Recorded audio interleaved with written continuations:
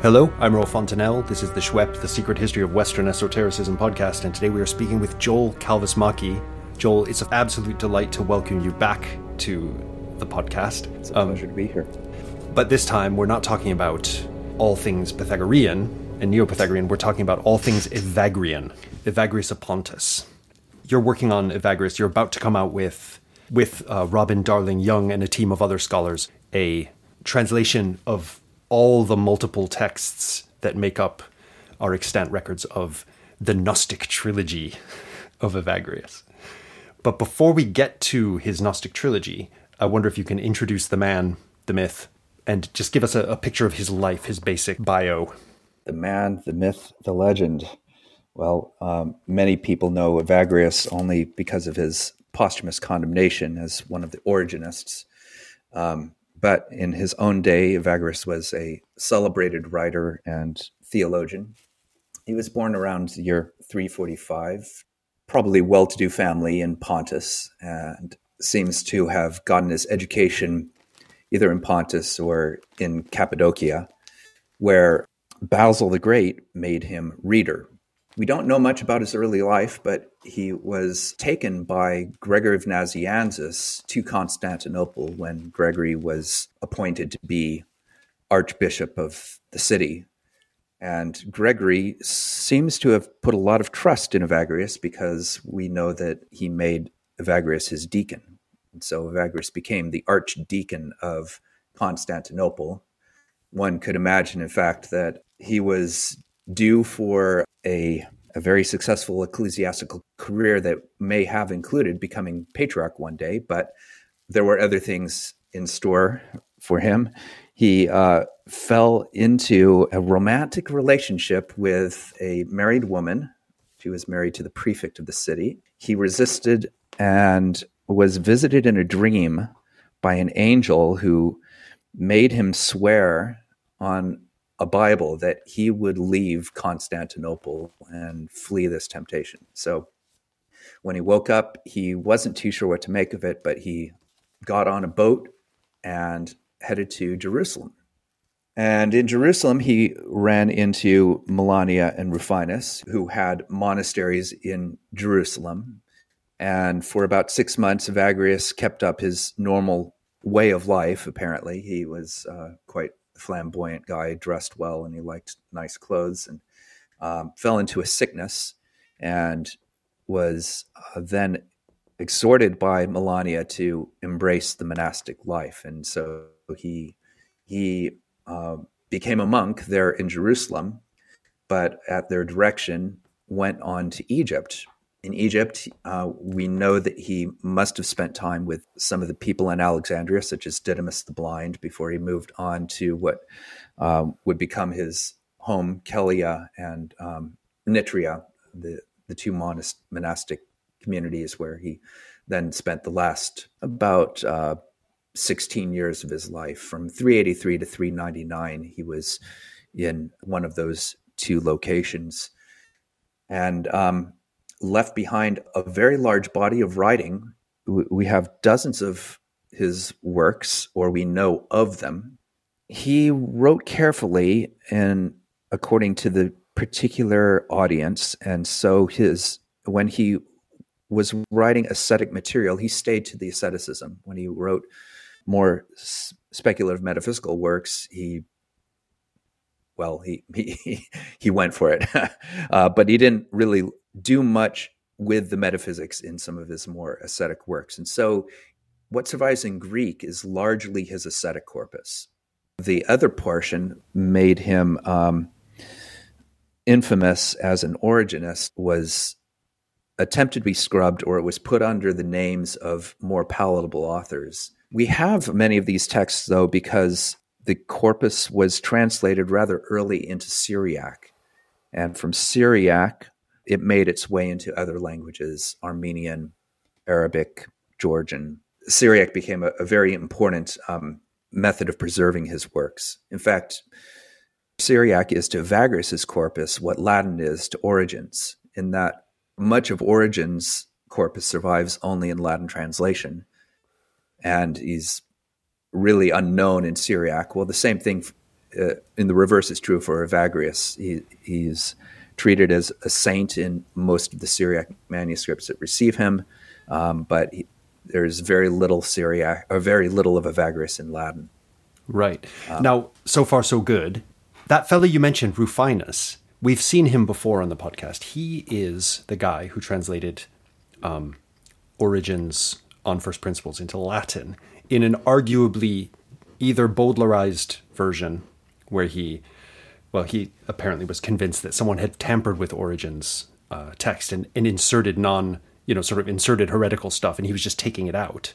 But we might also think that Origen just was heretical according to the 4th century Orthodoxy reigning in the circles that Rufinus was moving in at that time. We'll get to the problems with Origenism later on in this interview. So Rufinus we know from before. He's a Latin-speaking guy, but now we see him in his natural habitat, which is as a monk in the Holy Land, right? And he's sort of part of this East Roman scene of Christian intellectuals who are also hardcore ascetics. That's right. Mm-hmm. Now, when we interviewed Paul Pascasi about early Syriac asceticism, he didn't really think it made sense to talk about monasticism at that stage. Now we're getting into the 4th century, time is moving on. Does it make sense to talk about monasticism? Or is this just the time when monasticism is sort of being founded as a thing, as a way of life? Well, we know that monastic communities emerge in the early 4th century. The late 4th century is when many formalisms enter into that particular life. And Evagrius is one of our earliest witnesses to that kind of maturation of monasticism. Okay. For example, one of Evagrius's more famous works, the Practicos, begins with a prefatory letter to a certain Anatolius. This prefatory letter responds to a request to explain what monks were wearing. And Evagrius goes bit by bit through the different parts of the schema of the monk, interpreting what they mean for the life that the monk leads.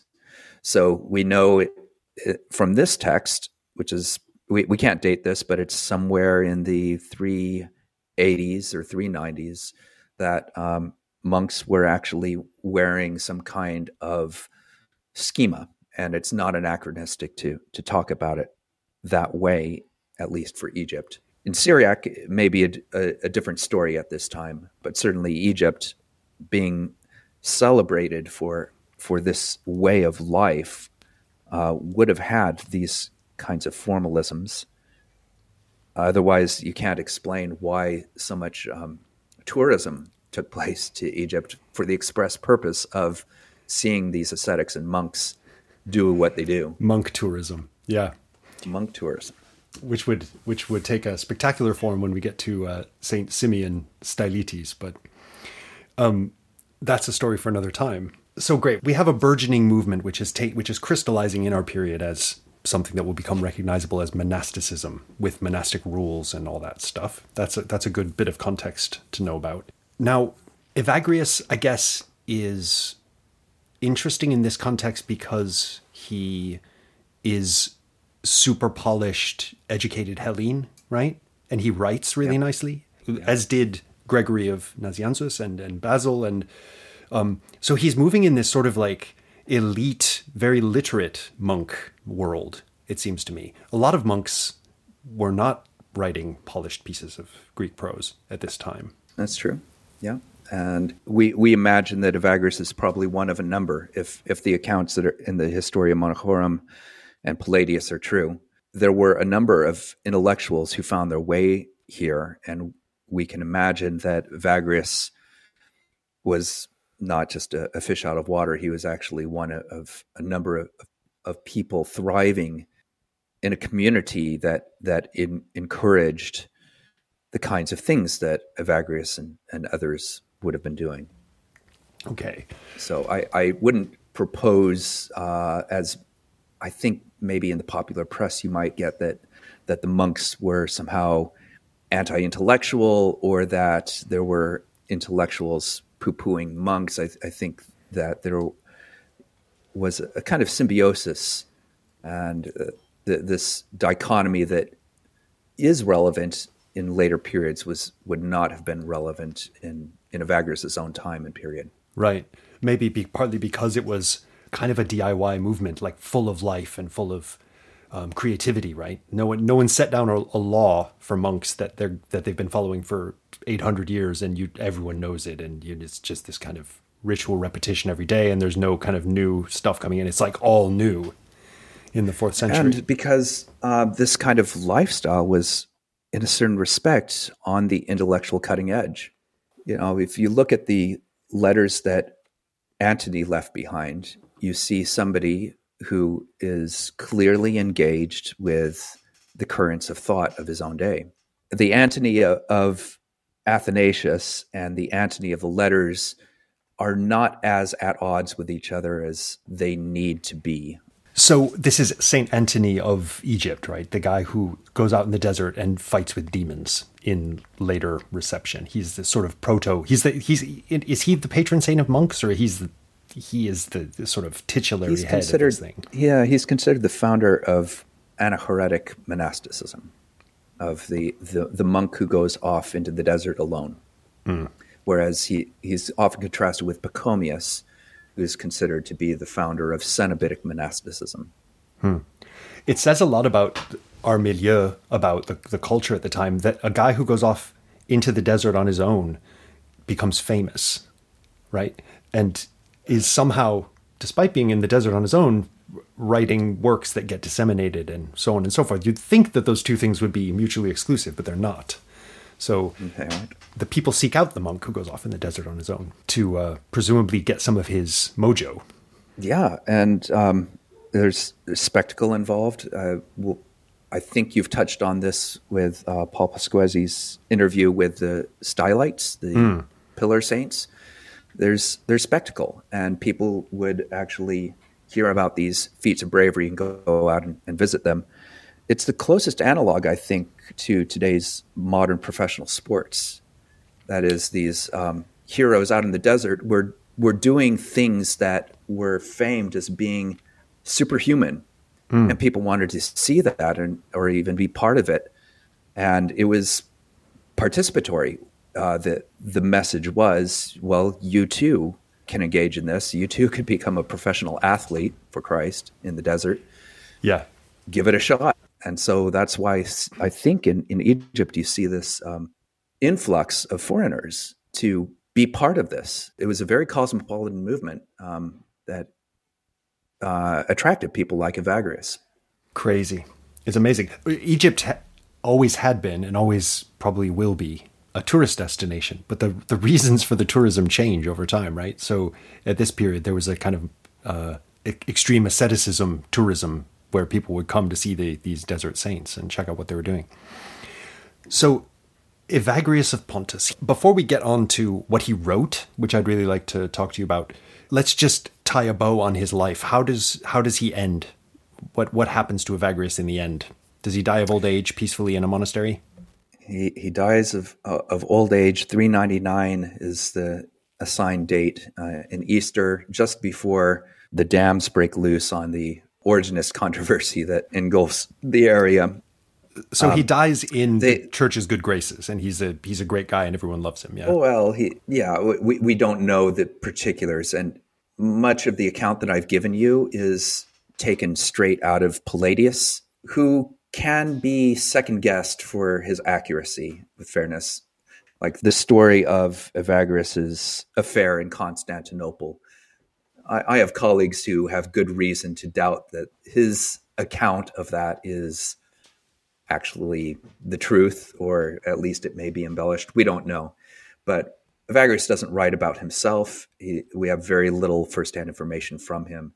It comes from secondhand sources, Palladius being the primary one. But the 5th century church historians also have some things to say about him. Okay. Now, what did this guy write?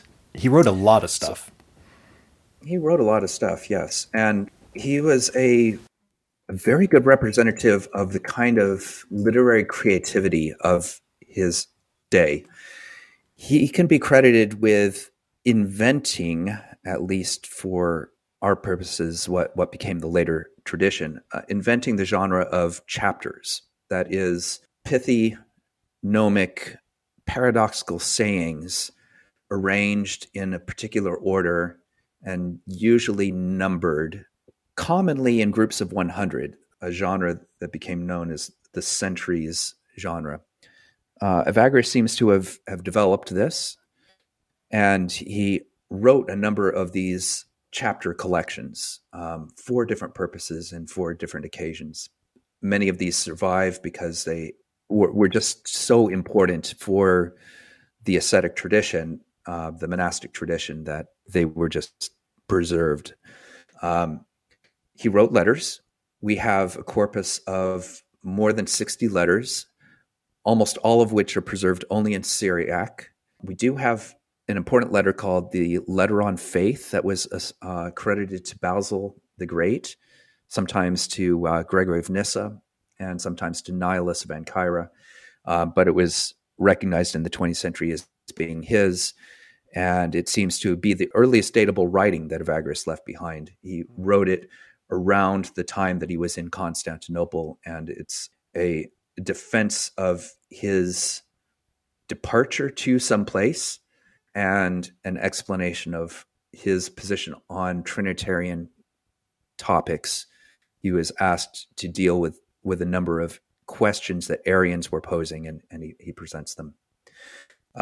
He wrote, it seems to have invented a genre called the talking back genre, which is a set of sayings one is supposed to utter, normally words from Scripture, for certain cases or certain situations in life.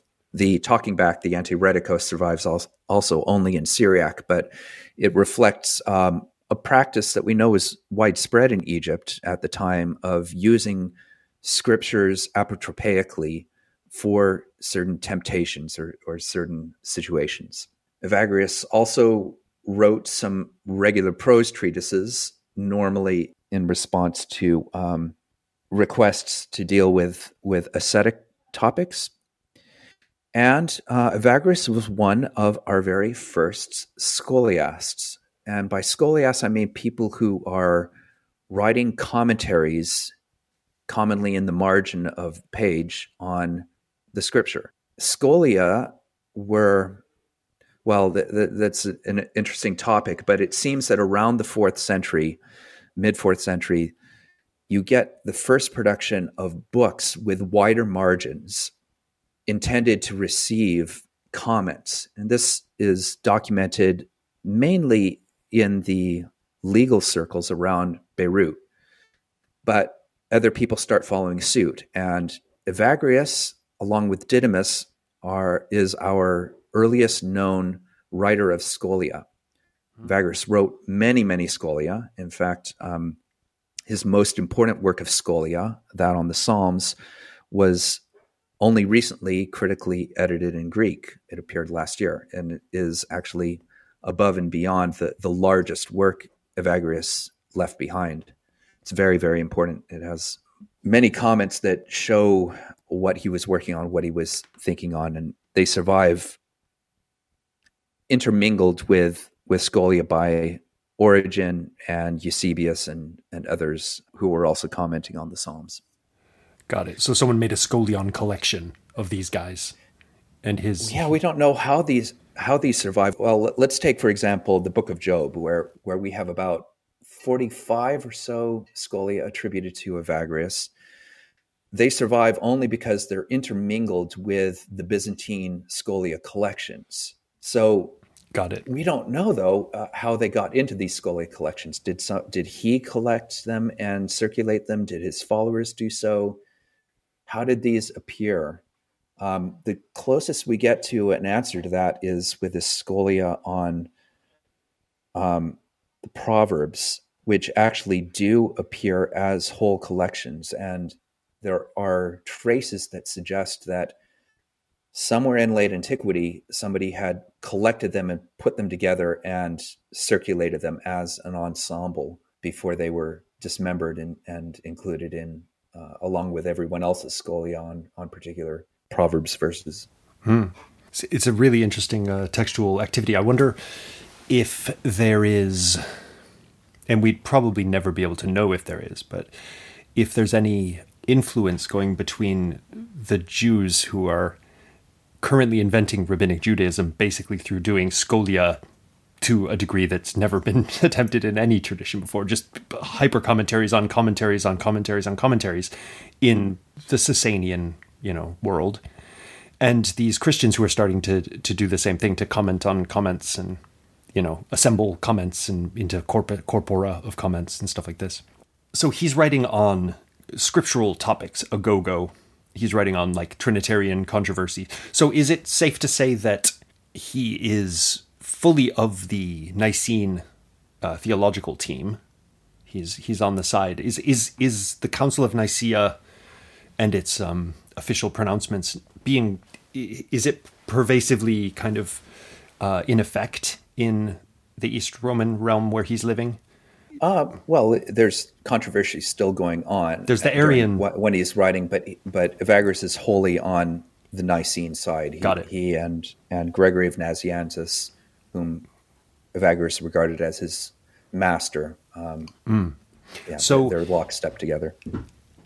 We have all this huge corpus of stuff, but the stuff that maybe we're most interested in on this podcast is the stuff that you've been working on to prepare your upcoming book, your upcoming translation project with these other scholars, which is the so-called Trinity, also known in some circles by the enticing title, the Gnostic Trilogy. And this is the Practicos, the Gnosticos, and the Kephalaia Gnostica, or the Gnostica Kephalaia. So the Kephalaia Gnostica is obviously this genre you've talked about, the chapters. So it's short, quite potentially, it's terse and therefore potentially ambivalent and difficult to flesh out statements, right? Yeah, you're supposed to work on them. Right. This genre, I guess, as a Christian thing with the centuries and so on is new, but it does have roots, right, in classical. Like you think of Zeno of Citium, he wrote, we don't have his work anymore, but we think he wrote a kind of notebook full of short, pithy statements. You have the Sententii, like Porphyry's Sententii, which are short, kind of sometimes like nicely rhetorically balanced little one-sentence gems, 2 sentences. And then it goes on. And then you have, Nietzsche at the end of this tradition, maybe, writing his short phlegmatic apothegms in German. So I wonder if you could just give us a picture of the Practicos Gnosticos and the Kephalaia Gnostica and, what they are, how they interrelate. Yeah, be happy to. So yeah, we have this trilogy, and it's considered to be the major work that Evagrius left behind. The first part, called the Practicos, is 100 chapters, and these 100 chapters are arranged in blocks dealing with different aspects of temptation and demons. Evagrius is totally into demons and has spent a lot of time with his fellow monks studying how they affect the human body. And he's really interested particularly in what he calls the logismi, the rationals, or this is what we normally think of as the temptations. The Practicos identifies 8 different types of logismoi, and they are the origin of the 7 sins tradition that become quite famous in the West. But Evagrius has 8 of them, and he's classified them, and he presents in the Practicos specific ways to deal with each of these temptations and how to recognize them when they appear. He was interested in the psychosomatic effect of these things. So not so much in the Practicos, but in some of his other writings, he will comment on what the body does in response to some of these attacks.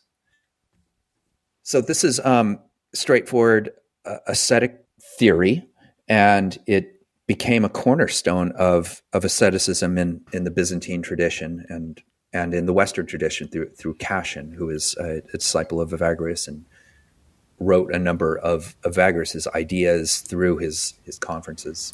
Now you say it's a cornerstone of theory, but it's practice, no? Isn't this kind of a practical manual? Like if the demon of lust is assailing you. We all know what the physical manifestations of that are. We don't even have to get into it. Yeah. This is what you do. Exactly. Yeah. And maybe theory was not the right word. Maybe more principles, the principles upon which one needs to actually act. And yeah, Evagrius has a two-tiered system of spiritual development. One is the practical, where you are trying to rid yourself of the temptations. And then as you're doing that and as you master that, you then start working on the theoretical or the theological, which is the higher form. And that is how he presents the other two works in the trilogy. The Gnosticos is 50 chapters, and it deals largely with interestingly enough, pedagogy and how a monk teaches those under him, especially distinguishing between those who are less prepared for advanced studies from those who are better prepared. The Gnosticos survives about half-ish in Greek. It was largely lost thanks to the heroic editing of the Guillemonts and then by their disciple Paul Jehan. The Gnosticos is in a very nice critical edition, and much of the Greek that survives is available to us. The Kephalaia Gnostica is a different story. This is considered the capstone, whereas the Practicos has 100 and the Gnosticos 50. The Kephalaia Gnostica has ostensibly 6 chapters of Kephalia, and I'm kind of reverting now to the word Kephalia instead of chapter because, it's worth including in your vocabulary because they don't quite mean what we mean when we say chapter. Yeah, when we think of chapter, we think of something relatively long, but these are the opposite of that, right? These are little. These are very short, yeah. And to give you a taste of what you might find in the Kephalaia Gnostica, here's one. This is from Century 1, number 50. Everything that has come to be because of the knowledge of God. But among beings, some are first and some are second. But knowledge is older than those beings who are first, and movement is older than those beings who are second. Boom. That's a relatively long Kephalion in the KG. It's highly compressed language. And in these chapters, Kephalia, Evagrius is trying to bring together, I would say, at least 3 different worlds. One is philosophy and metaphysics, the other is scripture, and the third would be praxis or application. He moves easily between these worlds and combines them. The KG actually begins, the very first 2 Kephalia are paraphrases of Aristotle's categories, which is a signal. He doesn't say, I am about to quote Aristotle. He expects you, the reader, to pick up on this and understand what kind of mode he's working in and what kind of project he has in mind. These 6 centuries, however, are a bit puzzling because each one consists not of 100 Kephalia, as you might expect, but only 90. In Syriac, there are some so-called supplements of 60 or more Kephalia that are added to the end and are sometimes treated by medieval scribes or commentators as being the supplements or the fillings in, if you like. But there's no reason why we should actually believe that that's the case. These are situations where the scribes have pulled together other smaller collections into roughly a count of 60 to add them on.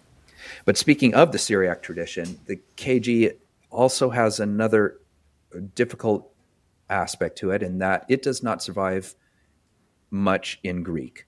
And that's because it was at the center of the controversy in the 6th century that led to the condemnation of Origen, Didymus, and Evagrius. So it was taken out of circulation, although there is evidence that it was read and known at least into the 6th century, and we have some collections even up to the 16th century that suggest that maybe somebody had access to the Greek, because 25% of the text actually does survive in Greek. either through anthologies or through quotations, or because Evagrius happened to reuse a lot of his scholia, or actually, as Jean puts it, he actually thinks that the scholia reused the Kephalaia Gnostica, but Right. regardless of your position, there's a lot of verbatim overlap between the two texts.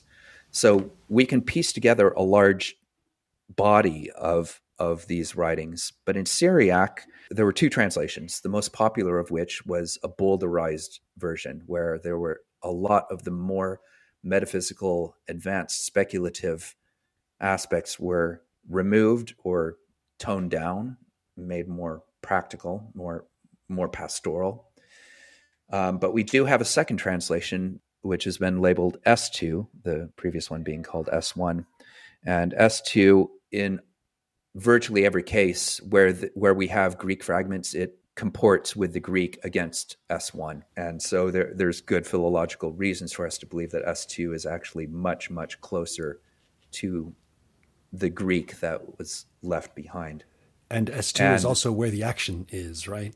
S2 is where the action is. It survives in only one manuscript. And yeah, it's amazing that we actually have it, because we wouldn't know anything about what this was about if we didn't have it. Right. We just have maybe the proceedings of the council that condemned him and said he's bad for this and this and this and this is all heretical. Done. And then you have to always ask yourself, well, what did he actually say, first of all? And in what context, and et cetera, et cetera. What does he say? So obviously, this isn't a systematic theological treatise. This isn't even Origen's Periarchon on first principles, which, while presenting itself as a kind of slightly speculative, not dogmatic exactly, but kind of exploratory work, is nevertheless something like a systematic metaphysical treatise, right? That's not what we have here. But it seems to me people have still said, okay, you can get a teaching out of this, the Kephalaia Gnostica. Yeah, it was actively read and used in the 6th century. We know that because of the controversy that erupted at the time. And it's worth discussing that a little bit before I say a whole lot more about the KG. Much of my views on what happened in this period is informed by a wonderful monograph by Daniel Hombergen called The Second Origenist Controversy. And he deals with essentially the Fifth Ecumenical Council and what happened there. A series of anti-Origenist anathemas were drawn up by Justinian in 543. These are your expected anti-Origenist anathemas. They basically just deal with things like the apokatastasis, the nature of the soul, whether demons can be saved, whether the devil will be saved, things like that. Things you might expect because you've read all sorts. You've read this material in Epiphanius and Jerome and other polemicists against Origen.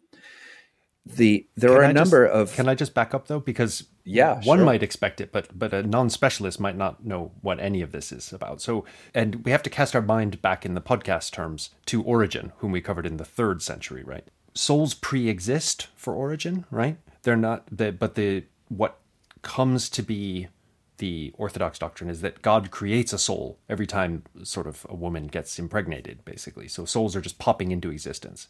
And so the pre-existing souls becomes heretical. Apokatastasis is something which is canonical. This is like what happens at the end times when God remakes the world. But Origen has a very universalist take on this. And the idea seems to have been that all of the universe is going to be redeemed and brought into some kind of divine state, including Satan and his devils, right? Even they will be saved because God's mercy and goodness is infinite. This is also heretical. No, we have to have eternal punishment. And what else? Well, there's this spherical resurrection body. Apparently that was condemned as well. Yeah, the spherical body. Yeah, pre-existence of the souls. The story of the origin of creation, that it began with only intelligences without bodies. And they basically, they got bored of God, and through the cooling, they became psyche, play on words in Greek there. You have the descent, the grand descent from these noes. The intelligibleness of the sun, the moon, and the stars. That's another thing that gets condemned. What, meaning that And yeah, they are thinking beings? yeah. This is a these are the sorts of things that Origen was castigated for and known for, and they're things that Evagrius seems to have held to one form or another. Now, there is another set of anathemas that were passed in 553, and these are really different. You could be fooled though, because when you start reading them, you go, "Oh, this is just anti-Origenism." But halfway into the list, it starts getting weird and dealing with things that we have no record for, having to deal with things like isochrists, people claiming to be equal to Christ, and a lot of other rather unusual things. And this is the document that preserves 4 of the Kephalae Gnostica in their Greek. And we have independent confirmation that these are actually accurate. So we have explicit quotations of the KG within these anathemas. But some of these anathemas seem to have absolutely nothing to do with Evagrius' theology either. So Now, I've read that that there was just some contemporary flourishing movements within Christianity. Some were the isochrists. Right. This is the hypothesis Hombergen has put together, that within Jerusalem or around the areas of Jerusalem, there were a number of Origenist monasteries that were reading Evagrius and Origen and building upon that system, this idea of isochrists. And this movement is reflected then in these anathemas, which were passed not during, but on the just before the convocation of what became the Fifth Ecumenical Council. And the Fifth Ecumenical Council is famed for condemning what are called the 3 chapters, not Origenists, the 3 chapters being Theodore of Ibas, Theodore of Mopsuestia, and Theodoret. So Hombergen's hypothesis is that there were 2 warring groups within Jerusalem, so Origenists and anti-Origenists, and they each decided to get each other by taking their gripe to Constantinople and attempting to condemn what they regarded as the other party's heroes. So it was a war of attrition. They each, in a sense, won, in that the anti-Origenists got Origen condemned and his ilk condemned, but the Origenists also won in that they got the 3 chapters condemned. But what's actually recorded in the Fifth Ecumenical Council are actually the chapters, because apparently the Bishop of Rome was not present for the condemnation of the Origenists. And did he abstain from political reasons, or what? I won't say more about this because I'm not a specialist in it, but I will refer you to Hombergen's account, and the sources of the time are rather muddled and confused. There's very little clarity in the primary sources as to what actually happened in the Fifth Ecumenical Council. Right. Cyril Scythopoulos presents it as a major victory over the Origenists, and he says nothing about the 3 chapters, but he had theological reasons to paint that particular picture, which becomes clear when you snoop around into some of the other sources from the period. So let me see if I can sum up the scene that we've fast forwarded now to the 6th century, a time when, well, the reign of Justinian, a time when Christian orthodoxy is going to become, let's say, the most totalizing force, ideological force that this part of the world has ever seen. Like, one religion, one interpretation, one emperor, one empire, one God, and there is no room for disagreements on some things. And Origen, so this incredibly popular, fertile Christian thinker of the 3rd century. And some of his followers who are also not just followers of Origen in the kind of intellectual realm of higher metaphysics, but also following this kind of committed ascetic lifestyle, and combining that with real intellectual expertise and even kind of Hellenic education. A whole swathe of these guys is going to be basically declared personae non gratae by Orthodoxy.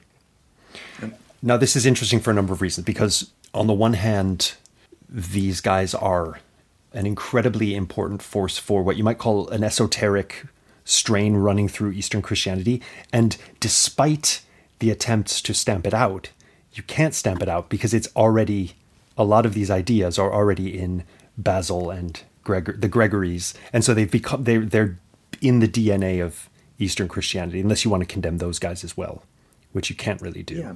But also, in terms of what will come to be known as Christian mysticism, Evagrius, well, Origen is essential in some ways, but Evagrius is really essential, right? He's going to influence probably Pseudo-Dionysius, whom we'll get to in due time. But also he's being read by this whole, and not just read by, but practiced by, in some cases, the really hardcore Christian intellectuals of the Eastern realm who are having visions and bathing in divine darkness and doing all this kind of stuff.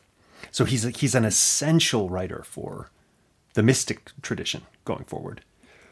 Absolutely. But he gets condemned. So in a way, he's like this sort of deeply liminal figure for Christianity, it seems to me. You can't quite really condemn him, really. But on the other hand, you can. He's officially true.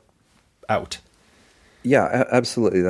That's true. I would qualify it in that the condemnation of Evagrius was not enforced because he was being esoteric, because oftentimes it were esoteric writers who were condemning him. For example, John of Scythopolis, who was one of the great commentators on Dionysius, has some very harsh things to say about Origen and Evagrius.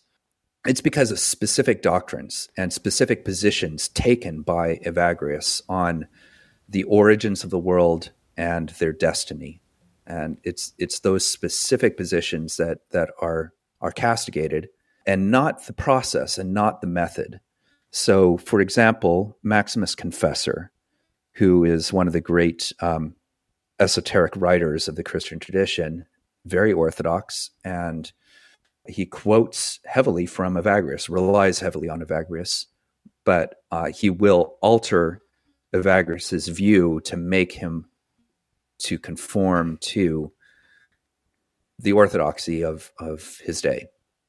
So that's just one sign of how important Evagrius was and how he was read and received.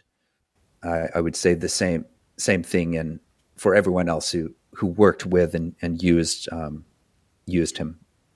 Isaac the Syrian, for example, makes significant use of Evagrius. So Evagrius is going back, for those who listened to our episode with Paul Pasquesi on Syriac asceticism, the texts that those guys were writing and reading, Evagrius goes into that tradition very early, and he's one of the main guys. We didn't talk about him much because he's sort of Greek, but he belongs to that story very much. He's hugely influential, not just for the ascetic practical stuff, but also for theoretical ideas, which might be considered mystical ideas, depending on what you mean by mysticism. Can we talk about the mysticism? Can we talk about the ideas